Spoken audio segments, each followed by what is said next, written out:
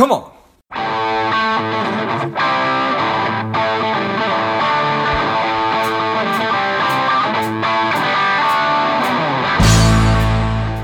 Welcome to Money Savage, Savage Approach to Personal Finance. This is George Grumbacher, and the time is right. Welcome to today's guest, the strong and powerful Rick Kahler. Rick, are you ready to do this? I am ready to do it, George. Excellent. Let's do this. Rick is a certified financial planner, an MSFP, which stands for Masters in Financial Planning, and a CHFC, which is a Chartered Financial Consultant. He is a speaker, author, columnist, and the president of Kahler Financial Group, an advice and fee-only financial planning firm. He was also a pioneer in integrating financial planning and psychology. I'm excited to have you on. Rick, tell us a little bit about your personal life, some more about your work, and why it is that you do what you do. Yeah, well, I've born and raised in Rapid City, South Dakota. Traveled the world, and I'm glad this is the place that I live.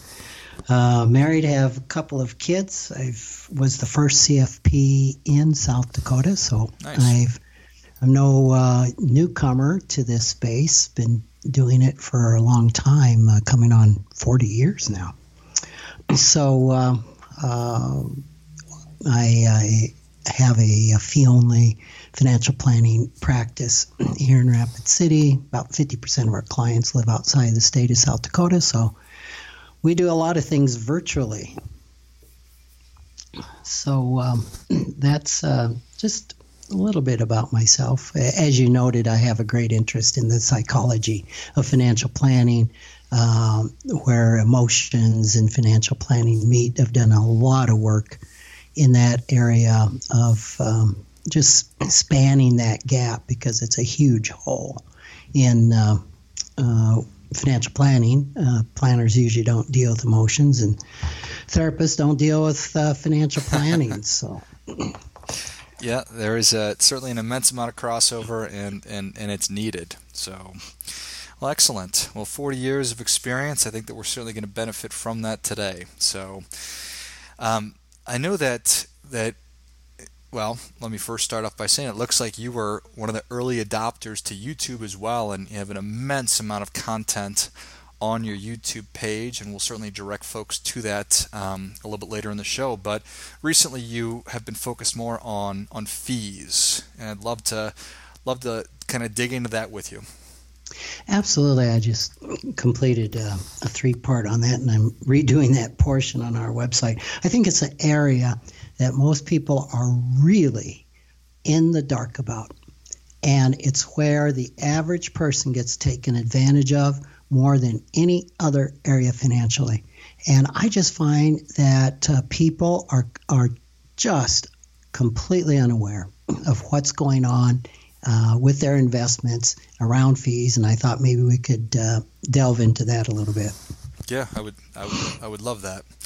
So that's a big conversation. Where do we start? Sure. Well, let's start with the six types of fees that you can be paying. The first would be upfront commissions, which I think are pretty obvious. But you've got to ask. These things are the type of transaction that aren't typically going to be willingly disclosed. Do they have to be disclosed legally? Yes, somewhere in some small fine print. You can probably find them if you spend enough hours. But they often are not going to be asked or offered up front. I recently had a client who was told they wanted to invest $1 million, and they were told that there would be no fees. When I got looking at it, here's what I found. There was an upfront commission of 4%. The annual fee paid to the advisor was 1.5%. The cheapest fee was an annual fee of $50, administrative fee. There was an insurance fee of 0.5%, and the charge for the underlying managers ranged from 0.8 to 1.65, which is about 1.3. Now, you add that all together. The first year fees were 7.3%, and the annual fee was 3.3%. Yikes. On $1 million, that's $73,000 up front and $33,000 a year.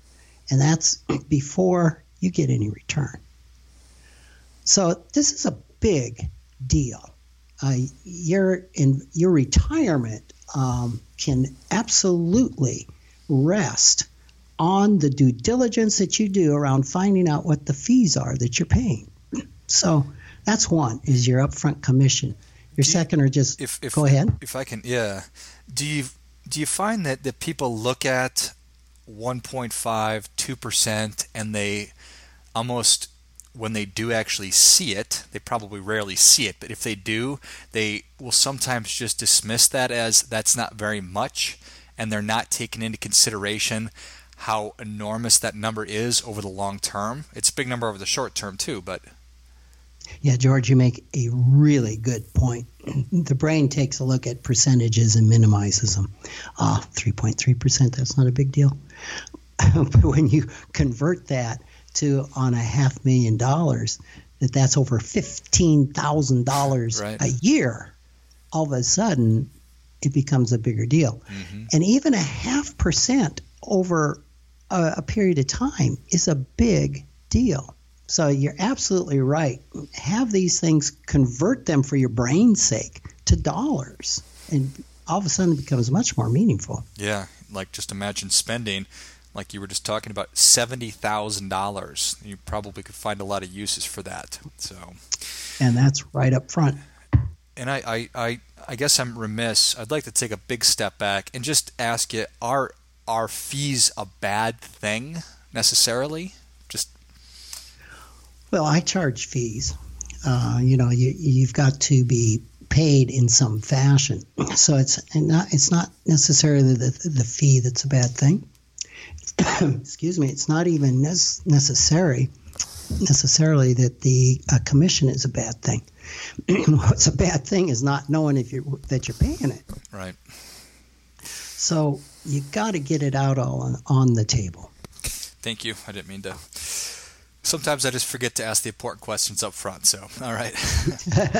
So the second type. Yeah, ongoing advisory fees. There are monthly or quarterly or annual fees that you pay an advisor for their investment advice. Now, not all advisors, especially, not all advisors have ongoing fees. Not all advisors have upfront commissions. The way most fee-only advisors operate, they have ongoing advisory fees. Rule of thumb is about 1% of assets. It'd be typical on $1 million that you'd pay 1% or $10,000 a year.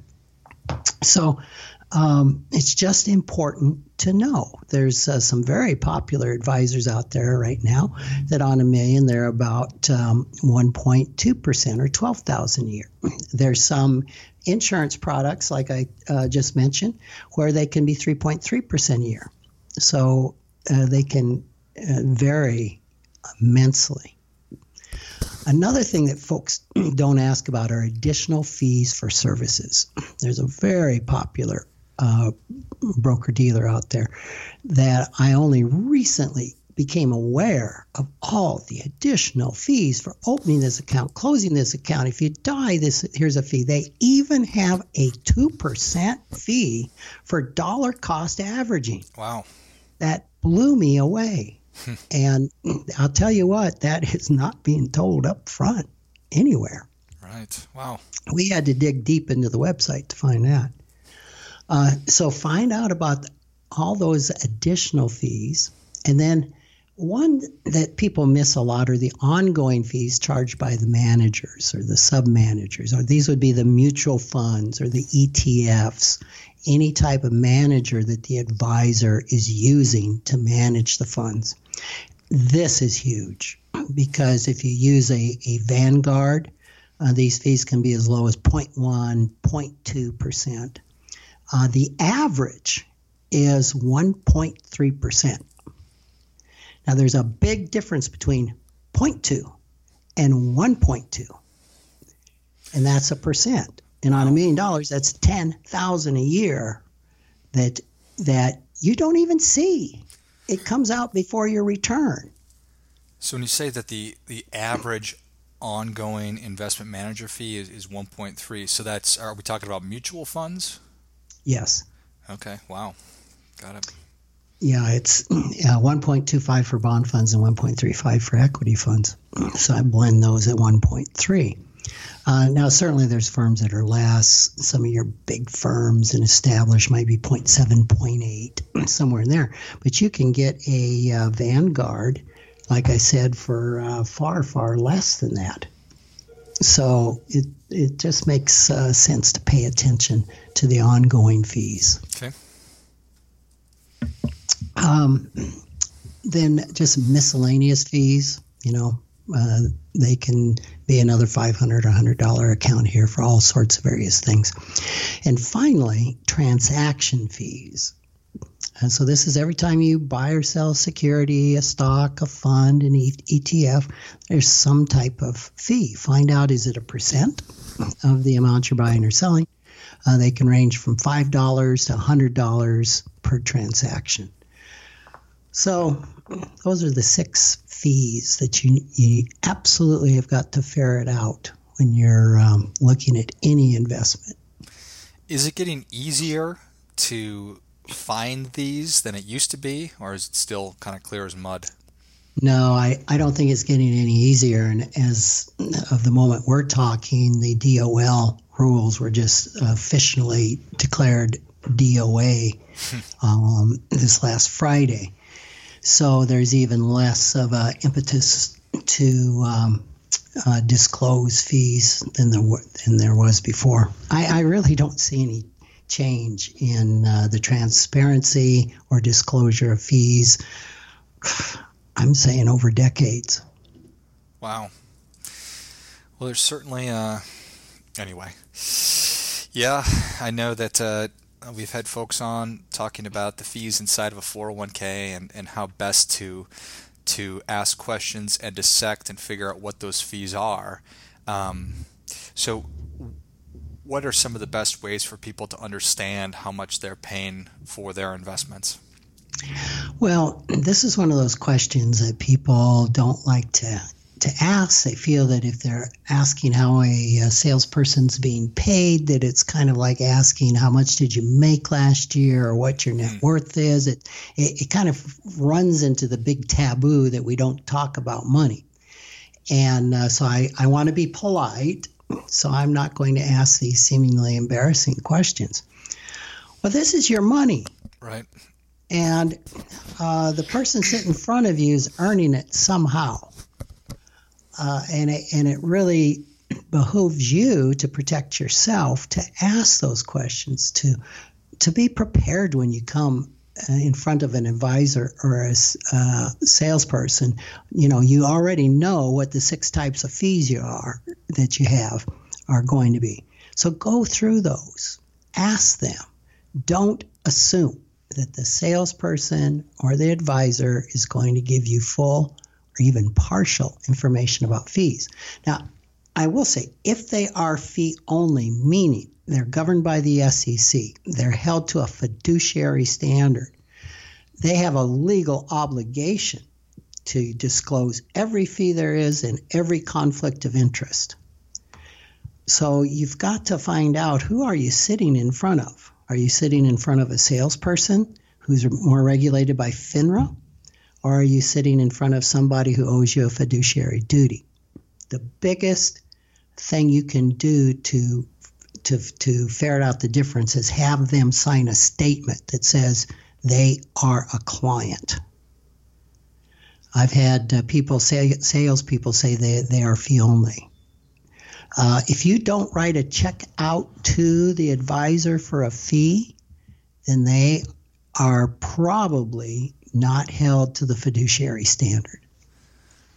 Got it. Which means that they're potentially being compensated by the financial institution for placing some kind of a product or an investment versus Correct. Just paying versus client just paying advisor for the advice. Right. And the money that their firm gets to pay them is somehow being extracted from you. Right. Sure. I mean, I have had annuity people sit in front of me and absolutely vehemently take the position that their clients have never paid a dime in fees. And I'm like, well, where do you get your money? From the company. where do you think your company gets the money? And I've gotten the answer a couple of times. I don't know. It's none of my business. Well, I frankly vacillate between ignorance and malicious intent. With sometimes people just don't know, and I would rather have them say, you know what, I honestly don't understand how it works. It's not a good answer. Well, they probably understand, but they're actually misleading client by saying that they're not being charged any fees. But all the more reason to trust but verify. So. Yeah, and I don't even know if I start off trusting.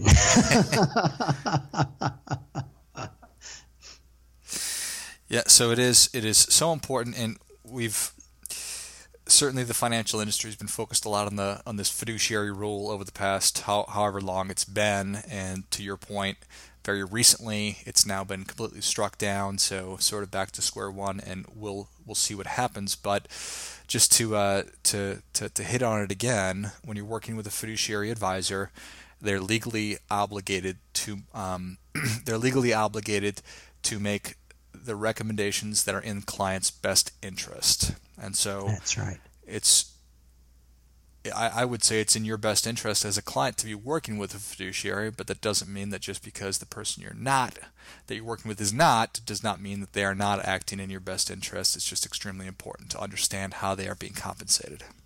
And those that are the salespeople will be quick to point out that they are held to a suitability standard.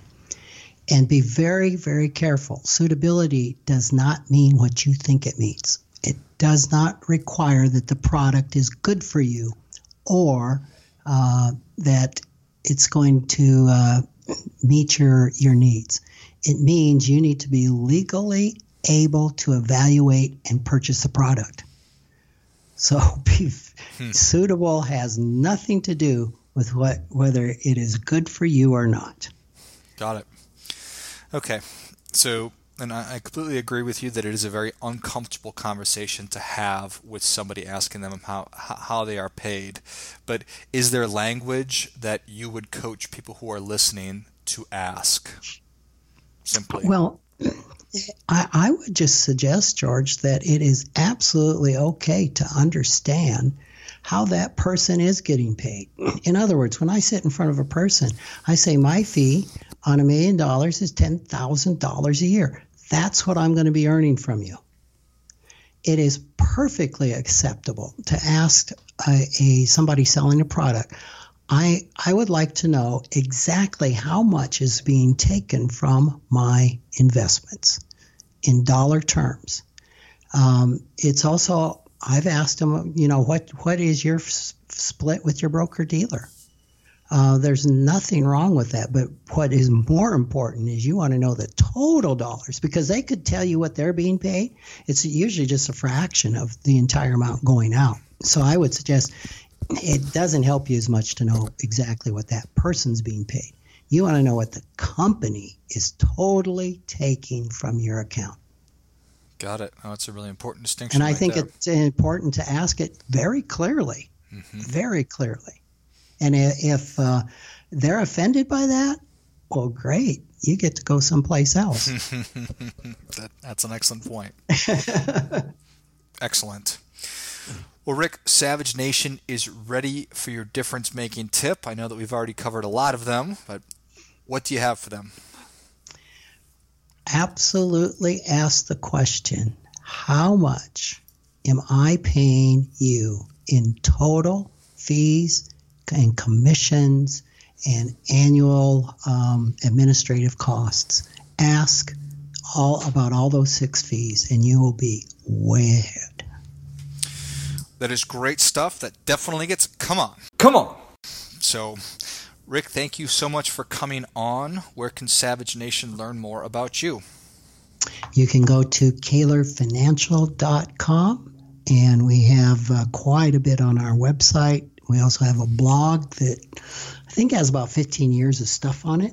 So search on something, and we probably have written about it. I love it, and I can certainly vouch, as I mentioned at the top of the show, for the quality and the volume of awesome stuff on Rick's website and also his YouTube channel, and I'll certainly link to those. Rick, I assume that people can find the 6 types of fees somewhere on your blog. Is it? Yeah, it's a relatively new blog. Okay. And it's I wanted to give you the date. It's April 23rd, 2018. Perfect. Excellent. Well, Savage Nation, if you enjoyed this as much as I did, show Rick your appreciation and share today's show with a friend who also appreciates good ideas. Check out KalerFinancial.com and everywhere else that I have listed in the notes of the show. Thank you again, Rick. Hey, thank you, George. I appreciate it being on. And until next time, keep fighting the good fight because we're all in this together. What's up, Savage Nation? Please support the show by subscribing, leave us a review, and definitely feel free to share us with somebody you think would like it. Come on!